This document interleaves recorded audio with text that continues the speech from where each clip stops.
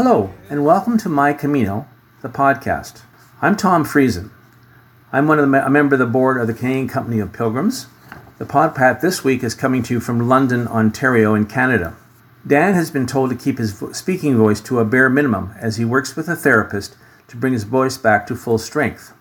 A virus he caught back in April damaged his vocal cords, so he's out of action for at least 2 months.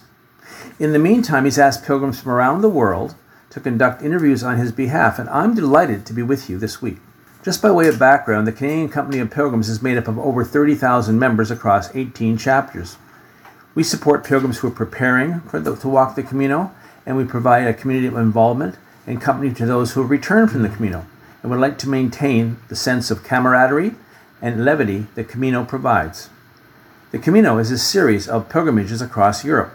I've heard from many pilgrims this year that the Camino Francés is in particular very, very busy.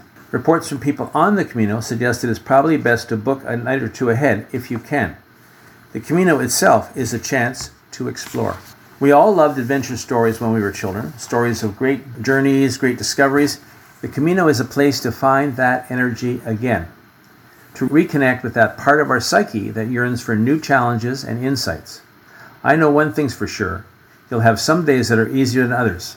You'll think, why on earth am I doing this?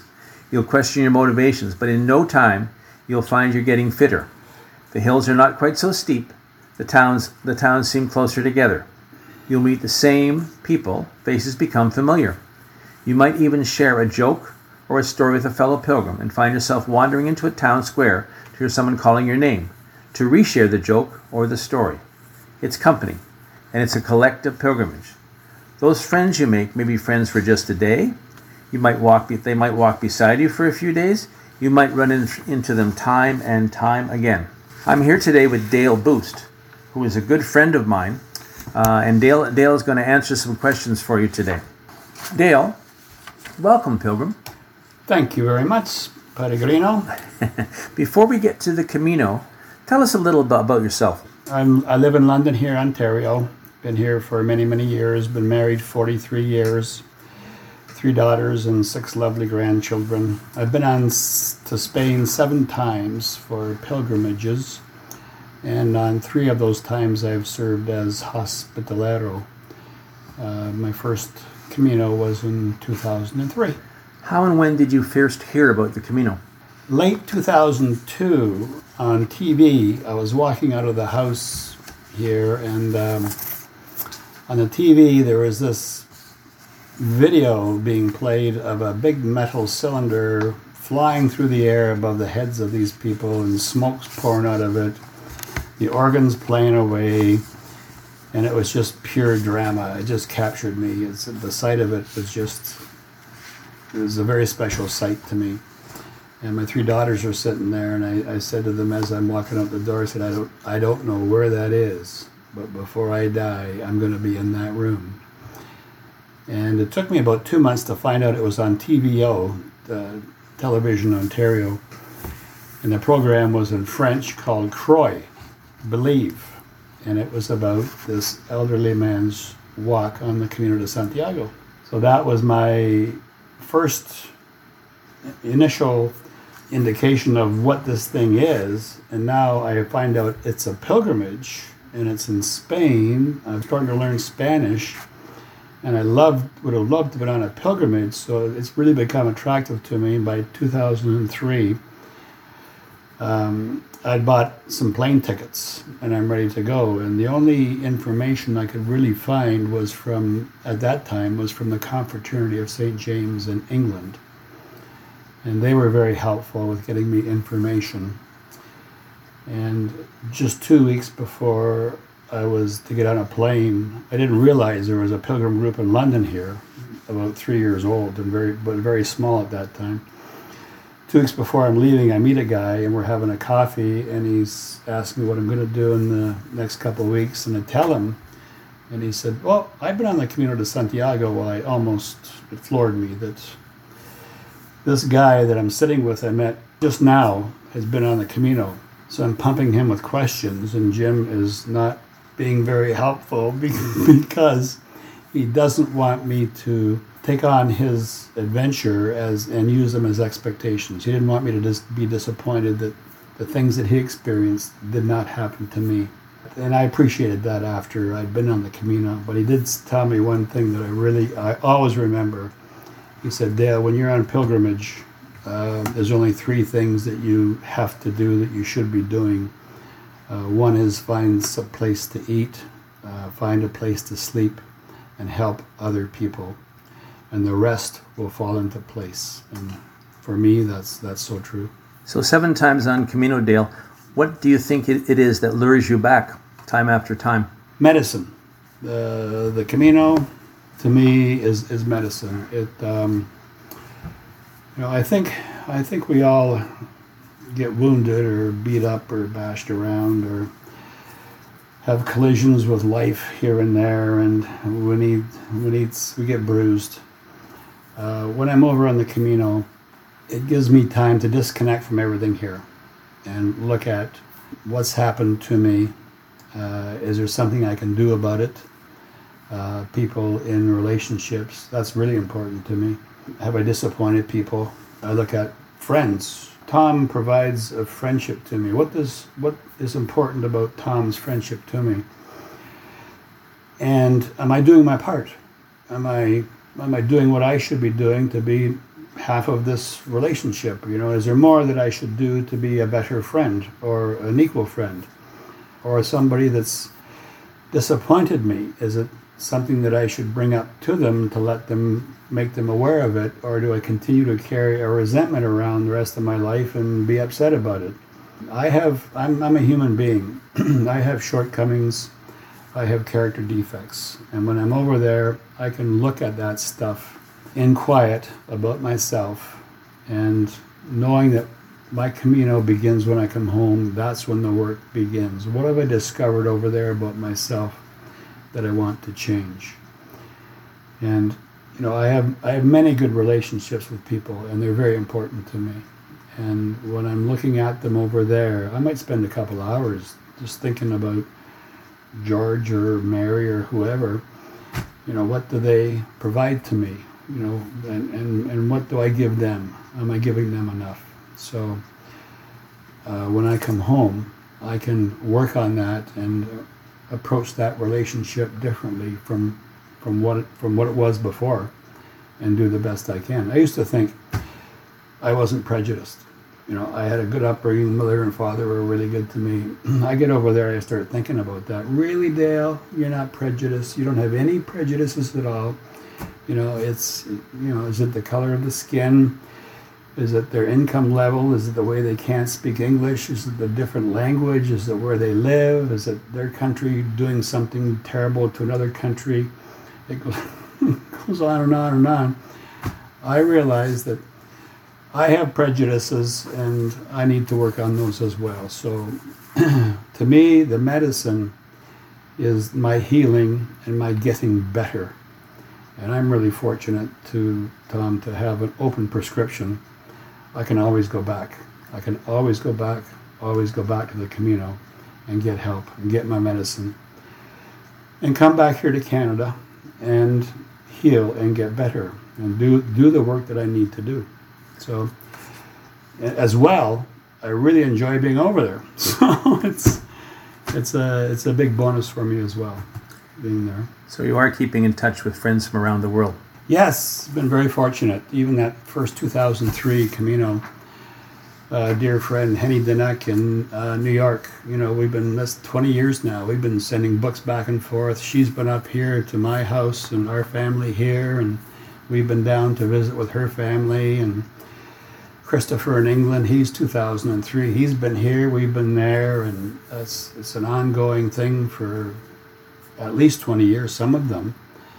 And that's really special, because when you meet the kind of people that we do meet on the Camino, we soon realize that, after the first couple of days, when we say, why did you come to the Camino? It's not really because, I had a holiday, or I had a bit of a break at work, or whatever. Then you do find out what the real purpose of their pilgrimage was, and then you understand better about them that they're so much like you or me.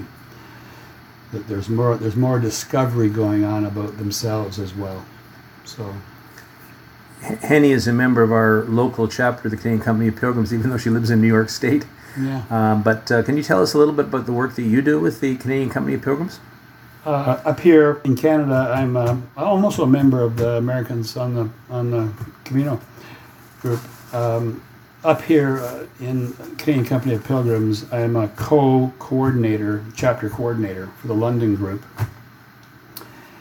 And our London group gets together 3 or 4 times a year for our regular meetings.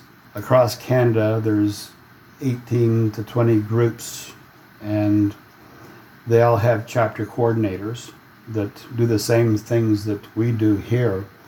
We try to maintain the groups together, have meetings, welcome pilgrims back from our community, send pilgrims away of intention with blessings, give them information on guidebooks or routes that they might want to travel on. Our group here has been pretty busy. I really like our group here. We're into well, actually, we just had the Canadian Company of Pilgrims here in London. So we had all 18, 19 chapter coordinators here, billeted here in London, most of them, and the complete board of directors of Canadian Company of Pilgrims here in London from a Thursday till a Sunday.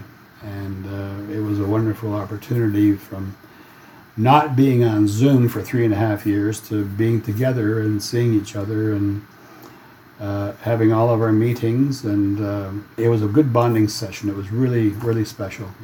Tom, you did a lot of work on it. Thank you so much. I did some work, but not as much at all, and it was great. Our local group here is busy with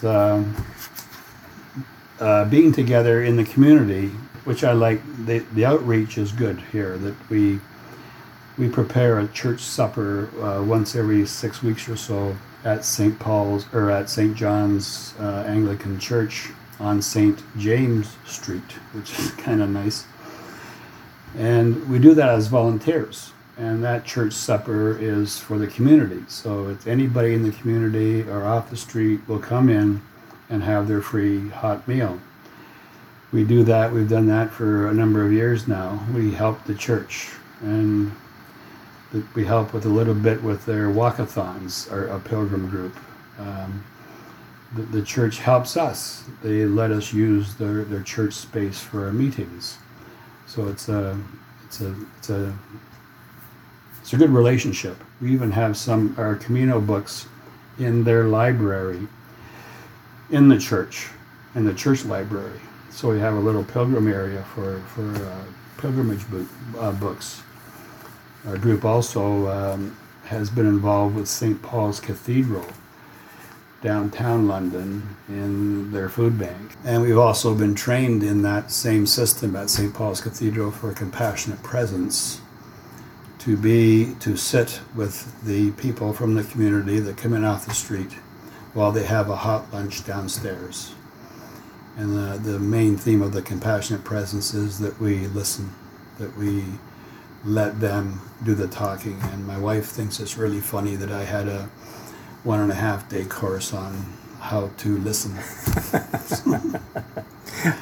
There's a great sense of community among the chapters. What kind of events and activities do you think are the most popular? Seems the most popular across Canada are walking groups, getting together for walking groups and coffee sessions, and information sessions to invite people from the public into their meetings to learn about the Camino de Santiago with regards to routes they might want to go on, or information on how to pack a backpack, or shoes to wear, footwear, whatever. So they're all active in their own ways, but the most common activity they'd be involved in is walking groups and helping other people understand about the pilgrimage. Tell us about your journey as a hospitalero. I'm pronouncing that in the Spanish way. Canadians would say hospitalero, but the Spanish wouldn't understand that. So I was trained in 2005 as a hospitalero, and I volunteer for Hosval. Hosval is Hospitalero Voluntarios. So the only albergues that they service are donativo, and I like that. That's why I chose that. I would want to be with that group. A donativo albergue is a pilgrim hostel albergue that allows anybody to stay there, a pilgrim to stay there, whether they have 10 euros or 5 euros or no euros, and they get to stay there at donation only. The first experience, they've all been great experiences, all three of them. For being a hospitalero in Spain, it's wonderful. I recommend it for anybody that's been on the pilgrimage. First one was halfway across the Atlantic. We're hearing that we're not going to Fontlebadan because it's not quite ready to open, but can you please go to Via Casar de Sirga? So we end up going there and opening that up in April, and for a week. And they kept saying, well, Fontlebadan will be ready in another couple of days and you can go up there. And Via Casar de Sirga, wonderful little place, That's when I first learned that it's important to be part of the community. It's special to be part of the community that you're providing service to. And I'm looking out the window and I see all the ladies out in the street sweeping the clean sidewalks because that's what they do. So I go downstairs and I get a broom and I start sweeping our clean sidewalk at the albergue, and they're watching me, and now soon after they're talking to me, and now I'm part of the cleaning group in the morning. It was great. When we were there, we had Canada pins to give to the little flag pins to give to the pilgrims. Not really knowing if they'd all take them, but they all loved them. They all wanted these little flag pins that with the backing on them, you can pin them on their fabric, and they all wanted them. And the next day they're gone, and we're singing goodbye to them. We're singing to them at night, and we're not supposed to be necessarily cooking, but make an accident some days and cook too much for ourselves, so there's extra food in the fridge for pilgrims that don't have any. Oh well, that happens once in a while. Then we moved to Fontlebadan the next week. Now those pilgrims that we did service to in Via Casar de Sirga are arriving in Fontlebadan at Domus Dea. And it's so nice to see them. They all got their Canada pins on still. They're so happy to see us. It's a homecoming. At Via Casar de Sirga, it's 4 kilometers away from Carrion de las Condes. They weren't such a tight-knit group or a bonded group. By the time they got to Fontlebadan, there was that the relationships were starting, the bonding was happening in the groups. That was really nice to see, and they were so happy to see us again. And they all still had their Canada pins on. It was really nice. And away they go in the morning, and we're singing away. And one of my favorite times with them is one of those nights when we say to the pilgrims after the supper that Tom's a great cook, and Tom's cooking, and I'm doing the cleanup. And we're cooking the same thing every night because they don't know what was served last night. So we serve them and a pasta and a soup and bread and some wine usually. And after supper we say, well, now we're going to sing for our supper. And oh boy, the body language, people pushing away from the table. I'm going back to my bed. I'm not singing. And Tom and I say, volunteer, well, we will sing first. So we're going to sing Northwest Passage. Oh, for just one time I would see the hand of Franklin.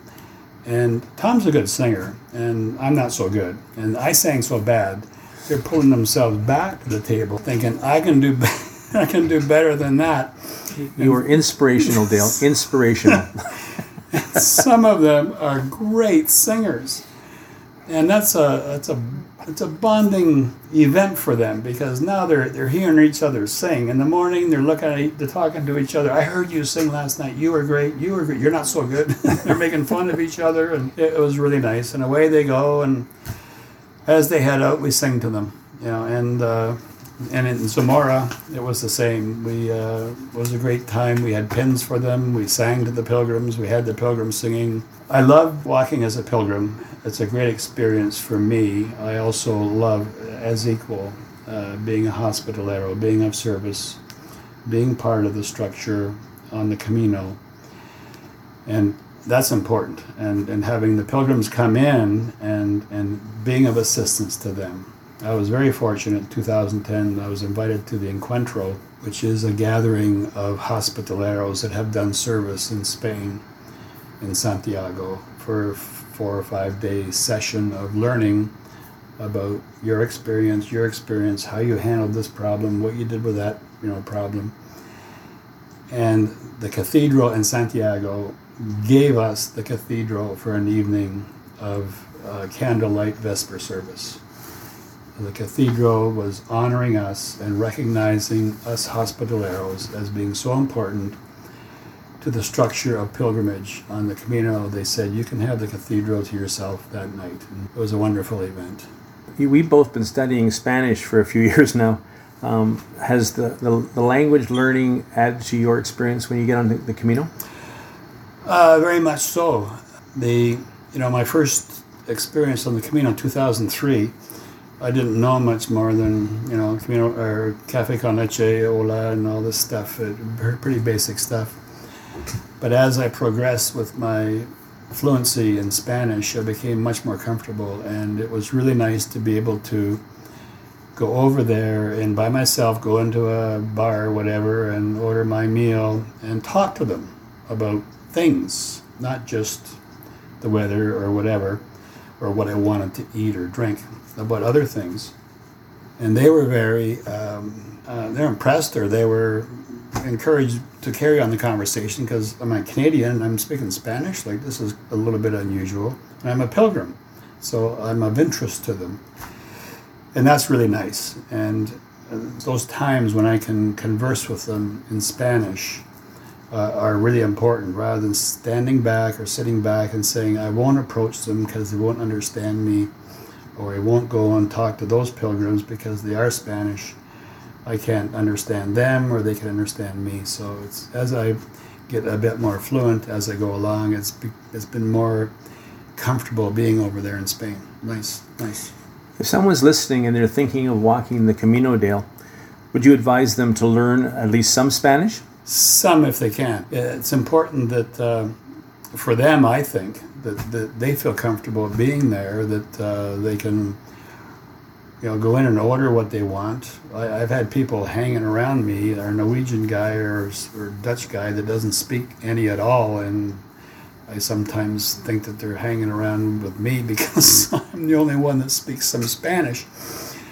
But it would be nice if everybody, if somebody going over there did have some basic Spanish, at least, to show that they're trying. And Spanish people are I found they're very forgiving. I can butcher the language early on, and they're very forgiving, and they're willing to be very patient with me, and it just adds to the pilgrimage to be able to fit in a bit easier, a bit more comfortably, if you can converse a little bit of Spanish with people. And working as an hospitalero, I imagine at least basic Spanish would be quite vital. It is, but not 100%, because the Spanish pilgrims that come in as well would realize that maybe if I don't speak very good Spanish, they would be helpful. They would hang around and help me out a little bit. Or the Germans. The Europeans always impress me that they're so multilingual. And if somebody's coming in and the hospitalero or lera does not converse very well in Spanish, somebody's going to help them out. So it's not a given that you have to be fluent to be a hospitalero. It's been my experience anyways. I always ask our trainees, what language do you smile in? That's a good one, yeah.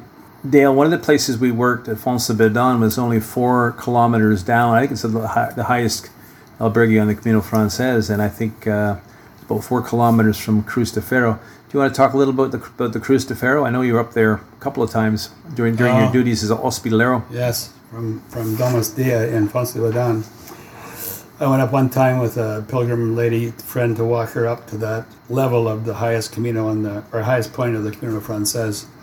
And I took some garbage bags because I knew it was not very clean, and that's a bit disappointing. That we travel over there. We're guests in their country, and you hope that pilgrims are being respectful and clean and tidy. But when I got up to Cruz de Ferro the first time, it was pretty messy. So I went up with 3 bags of garbage and filled them up. I had running shoes, I had towels, I had water bottles, I had Coke cans, I had beer cans. And this is around the rock area. And I'm filling them up and putting them off to one side, and the Spanish pilgrims are coming up and asking me who I work for. Well, so I don't work, I'm a voluntario of Fonce-de-Ladan. And they're embarrassed that, here's this guy from Canada cleaning up in Spain the garbage around the Cruz de Ferro. But that's the way it is. So I did my thing there. I had a lot of fun there a couple of times. I've been on the French route 3 times. Camino Frances. Once, the first time, I realized what was going on with my little pebble from my backyard here in Canada. The second and third time, I fall into a group. I love to go over there, and the communitas of pilgrimage, you fall into a group eventually, and we're walking along, we're getting up there, and I let the group go ahead to the cross, and there's a maintenance building on the right. Well, I go behind the maintenance building, I get a big boulder, almost the size of a soccer ball, and I put it in my backpack, and I tie up my backpack, come around the front, and I say, oh, is this where we put our stone from? I put my stone from Canada, I can do that? Yeah, this is what you do. So I pulled this big rock out. They're all looking at me, oh, Jesus, this Canadian, oh, God. I said, had some fun. Super. How about arriving in Santiago de Compostela? That's special, on pilgrimage. On the way over the first time, I'm wondering, I'm going to France, and then I'm going to Paris, Biarritz, Bayonne, and then the train, and I'm wondering, what am I doing? Why am I here? What's going to happen to me in Santiago? I have been knocking my head against the wall for a number of years concerning religion. I'm kind of lost. I drift. I don't feel connected, and I want to belong. I want to belong to a faith where I feel convinced that I belong, not just attending because it's a family tradition or whatever. I want to feel that I'm there, I'm home. I found a home. So I looked at Buddhism, Hinduism, Judaism, and Catholicism, and all this stuff, and Buddhism seemed to be the most comfortable, that it was a suggestion of how I should live my life. I don't care if it's Catholic or what it is. It could have been Muslim. It could have been the Dome I'm going to. It's so special a place that so many millions of people have struggled to be there. Some died along the way. Some there seeking relief from terrible illnesses years and years ago. Some for penance. And there's so many reasons why people have gone on pilgrimage to Santiago. It is a special place in my mind. Now, what is going to happen physically when I get there? Am I going to feel the specialness, the energy, the power in that space when I get to Santiago? I was really lucky. Like I said, I ended up with Henny from New York and Christopher from England. We fell into a group, and we're walking, and we're getting 4 or 5 days from Santiago, and we're saying, I want to slow down. I don't want this to end. I don't want to. Some people say, I hear St. James calling, and they want to rush through. We're wanting to slow down, and we got to Monte de Gozo 11 o'clock, 12 o'clock that one day, and we said, we're stopping here because we want to go in at sunrise to Santiago. And we did that. We went at sunrise, and our grouping of 7, we split up. We were 30, 40 feet apart. We'd been together so much, but this was the time to be alone, to experience this Santiago. And I got to the cathedral, and walking through the streets, it was very emotional, and I did feel the energy, the power, and I do it every time I go into that cathedral. I know what's happened there. I know what is happening there all the time with all the pilgrims that are being there. And I know how special it is. And there was that specialness, that energy, that excitement of being in that special space and being down to the crypt and viewing the tomb where the bones are, and being up on the roof. I did a tour of the roof, and it's an amazing place. And even the night that our hospitaleros had that cathedral for our Vesper service, candlelight service, it was really a special night. So Santiago, in the cathedral in Santiago, is a very, very significant, special space around the world for me. It always will be. You know, we struggle in mud and sweat, and some days we don't go very far, other days we go too far, and we finally get there, and I was concerned that it just might be another cathedral. Well, it wasn't. It was really special. And when they read, this was 2003, there was 68 pilgrims came in that day. 68. Now I hear there's like 2,000. When I went to the noon mass, the Bontefumiero come out that that had drawn me to the cathedral, to the pilgrimage. And they read out that April 22nd, 1 Canadian left St. Jean-Pied-de-Port, and everybody looked at me, because everybody knew it was me, and arrived safely today in Santiago, and 1 American and 1 German, and they went that way through the whole process of our 68 groups that were there, 68 people that were there. That was special.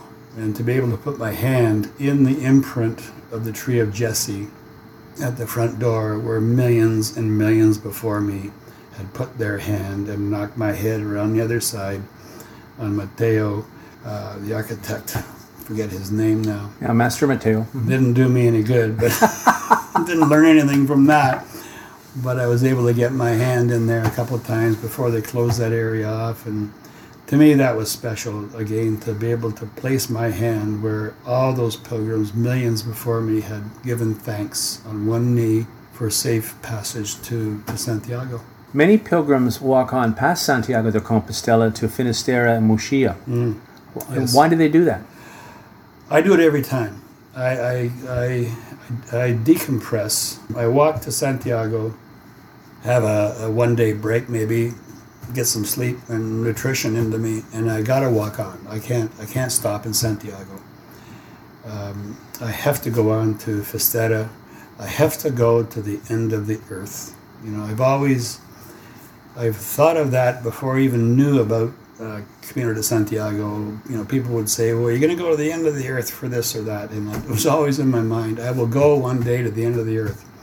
Well, here it was. I didn't know it was there, but Fisterra, Finisterre, end of the earth, and Muxia and Fisterra, up on, you know, to walk there those 3 days, to decompress, to internalize further and deeper what I've learned about myself on those 30 days to get there, or whatever.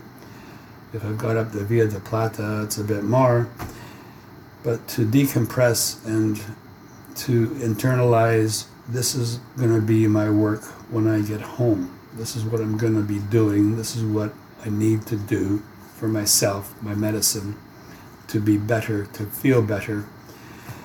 And to be in Fisterra, it's mystical, where the material world meets the spirit world. Up in Mount Facho, at the very end, at the lighthouse, you know, the Spain heaves one last time and then slips under the Atlantic, and there is the end, and there is Era Solis up on top of Mount Facho, where the Druids worshipped the sun. So we've gone, this is the mystical up here and the materials down here, and they were worshiping the sun. We just completed the Christian pilgrimage to Santiago. The pilgrims of old I've read and understand, used to go on to Finisterre to hedge their bets. So they get seeking absolution and forgiveness of sins in Santiago, and then go to Finisterre and be with the Druids and the sun, worshiping the sun, doubling down, hoping that they're going to cover both bases. And on to Murcia, the santuario de Nuestra de Barco, with a beautiful church on the sea. It's crashing into the shores, and this is apparently where the Virgin did land and appeared. It's just so beautiful. That last walk, those last 4 days, 3 to Finisterre and 1 to Murcia, eucalyptus is all I can smell. You're in the forests, and it's just a beautiful experience. And when I get to Murcia, I can take off my boots and take off my backpack, and I'm done. It's over. It's a bus back to Santiago and then home. And I've had those 4 days to go through what's happened to me in those 30 days to get there. You clearly picked up a lot about Spain's rich culture and history. Do you feel great gratitude that you're able to do that? Yeah, it's important that, and I like to learn more about it as when I come back, because over there I'm seeing the crescent moon on the church, on the Catholic Church, and I'm going, why is the Muslim crescent moon up there? And the special places that we read about in our guidebooks. Like, I love John Briley's, the way that he presents his guidebooks, now that I have access to them, with the history, to learn about the Spain, the Reconquista, what's happened. The Muslims came in and took over and were so gracious to the Christians. You can stay here, but we're the law, we're the police, but you can keep your churches. And then when the Christians came in and took it back, they more or less said, you're going to have to go, so away you go. But all those special places, and to see the crescent moon still on top of and the Spanish people to honor like I'm on the Via de Plata walking, and there's a great big concrete pillar in front of me, and it's in Arabic. And it's describing the community, it's new. It's describing the Camino de Santiago. So for the Spanish to do that and honor their heritage like that, the culture of what's happened in their country, I think it's wonderful. I said at the top of the interview, the Camino is very busy at the moment. What advice would you give someone who's keen to go find silence and solemnity, only to find it's crazy, busy, and overflowing? Yeah. I haven't been there for a couple of years because of COVID and some health and some family problems, or some family issues and some health problems.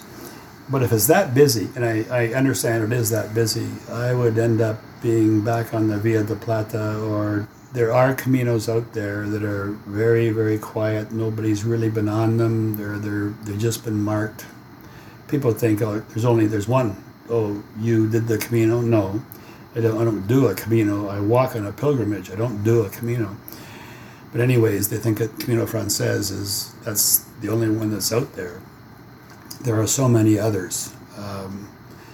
And if they can find one that's not so busy and not so popular, then they'll have a different experience. The first time I loved the communitas of the pilgrims, the unstructured grouping of pilgrims falling in together and being equal and looking after, helping each other. I loved that. I still do.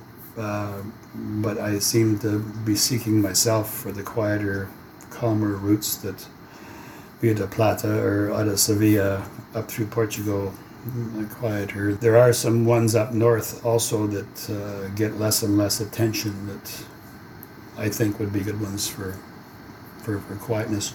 What's one thing that you should definitely pack for the Camino? Sense of humor. Good. Really, or the ability to expect the unexpected, because things happen that you never dreamt of or never would ever think would happen, and they happen. And if you're so tied to a tight schedule, I'm not that kind of person, but if you're tied to a tight schedule and you have to be at this place tonight and that place tomorrow night, and things don't work out because it rains very hard, or the buses didn't connect, or other people got missed around somewhere, and the walking was all mud, so it didn't work out, or you got tired, or I've had sunstroke over there, and I've gone like 4 kilometers, and I've had to say, that's it, I can't stop, I have to stop, I can't go on anymore. Then you need to be able to accept that these things happen, and if you're open to that, knowing that you're vulnerable is really important as well. You're going to be vulnerable over there whether you like it or not, and being able to be comfortable with that, but also have faith that things are going to be okay. Somehow things are going to work out. Great things to pack. Sounds like sense of humor, flexibility, and faith. Mm-hmm. Yes. What do you want to leave behind then? Leave behind expectations. Mm-hmm. Leave behind the hustle, the craziness that's here in North America, that we're also busy. Usually we're also busy, and being able to go over there, leave this behind, unplug. I know people have cell phones and guides inside their phones now, and this is a bit different to me because I used to carry my paper guidebook from John Briley. I hope that people do leave behind those things. If not, they're just taking North America. They're going over there and taking everything, or from Europe, and taking their home with them. You know, that was the whole thing about pilgrimage. Is you put yourself out, and you abandon all this stuff back here, and you go there, and it's you've left behind so much. That's great. Thank you. Finally, can you give us a Camino story? Dan's always asking for a Camino story. Give us one that you'd like to tell us, that you'd like to share. Well, I met this. I'll give you 2 short ones. Sure. And one was important to me. Both were important to me. My friend Mark from Amsterdam. I'm walking with him, and I meet him in about 3 days into my Camino from Saint Jean Pied de Port, and he asks me where I started. And I said, Saint Jean Pied de Port, like I had, just conquered the mountain, the Pyrenees and whatnot. And he said, Amsterdam. And I said, yeah, well, I'm from Canada. Well, where did you start? He said, well, Amsterdam. It's not where he was living, it's where he started from. He walked out his door, down the end of the street, and there's a yellow arrow. And he'd been at this for 2 months by the time I saw him. We're walking on the Meseta. I love the Meseta. It's so beautiful. The colors, they're brilliant. The lighting is different. It's like a fantasy to me to be out there. It's, the people in Saskatchewan here in Canada say it's like watching your dog run away for 3 days. You're so flat out there. Whoa. And I'm walking to Huntanis, and every time I go to Huntanis, I walk and it says 26 kilometers or whatever, and I'm looking at my watch and I've already gone 25. I don't see it. Something's wrong. I've gone the wrong way. I've missed a turn, whatever. Something's wrong. But I've got Mark with me from Amsterdam, and he kept saying to me all day, how's your backpack? Is it any heavier than it was before? Are you okay? Your shoulders okay? And I kept saying, yeah. Why is Mark going on about my backpack? I'm thinking to myself, how's your backpack? Well, we get to, you get to Huntanis, it dips, the terrain just dips a little bit, and boom, there's this town, and there's a little bit oh my God, there's Huntanis. Like, wow. So you get up on the second floor of the Berge, get to my bunk bed, and I take off my backpack, and he says, can I have my boots back? And I said, what? You want what? He said, can I have my boots back? I said, I don't have your boots. He says, yeah, you do. I put them in your backpack this morning because I wanted you to carry them for me. So I carried his boots that day, and we both had a great laugh. It was very funny. The second short issue I want to mention is about people that you meet. And I met a Norwegian on another Camino, and we walked a great deal together. A really nice fella. And we're into Santiago and Festera and Lucia, and we're back to Santiago, and I'm walking him to the bus, the city bus that goes to the airport, and I'm going the next day. The bus is starting to come to that bus stop, and he says, lucky you'll be staying one more night in Spain, and I'll be in my veterinarian clinic tomorrow. he had one foot on the bus as he was saying that, and I looked at him. He looked at me with a shock, both of us. Neither of us had ever mentioned where we had worked or what we were doing in our work lives. And he got to the airport, and he messaged me on my cheap phone that I bought over there. Dale, I was shocked that I had told you that where I worked, and please don't tell me where you used to work. That's what I have found so nice about the Camino. Here in North America, you go to a social event or you meet people, within about 5 or 10 minutes, somebody's asked you, what kind of work did you do or do you do? Over there, really don't care where you worked or what you did. You're a pilgrim, you're on your way, you're doing the best you can. You're there for a reason. If I'm lucky, after 3 or 4 days and you feel comfortable with me, you'll actually tell me why you're really there, and I'll tell you why I'm there. But where you worked or what your occupation was, it's not important. Thanks, Dale. Thanks for taking the time to talk with us today. You and I have been friends for years. The Camino brought us together. There's a quote here, "A friend is one who overlooks your broken fence and admires the flowers in your garden." And we've been looking at flowers together for a number of years. Yeah. Buen Camino, my friend. Buen Camino. One of the most important things that I take back from the Camino, when you mention those fences, is what I learn about myself when I come back is that I should be more tolerant of other people and increase the amount of patience that I show towards other people, friends as well. So, you're living that, Dale. I try. Our guest this week has been Canadian Pilgrim and hospitalero Dale Boost. I'm Tom Friesen. I'm with the Canadian Company of Pilgrims. You can find us at www.santiago.ca. That's it for this week. Dan hopes to be back to the microphone very, very soon. Yeah, hope he's okay. Yeah. Until next week, I'm Tom Friesen. Buen Camino. Buen Camino. Gracias. Somewhere along the way, somewhere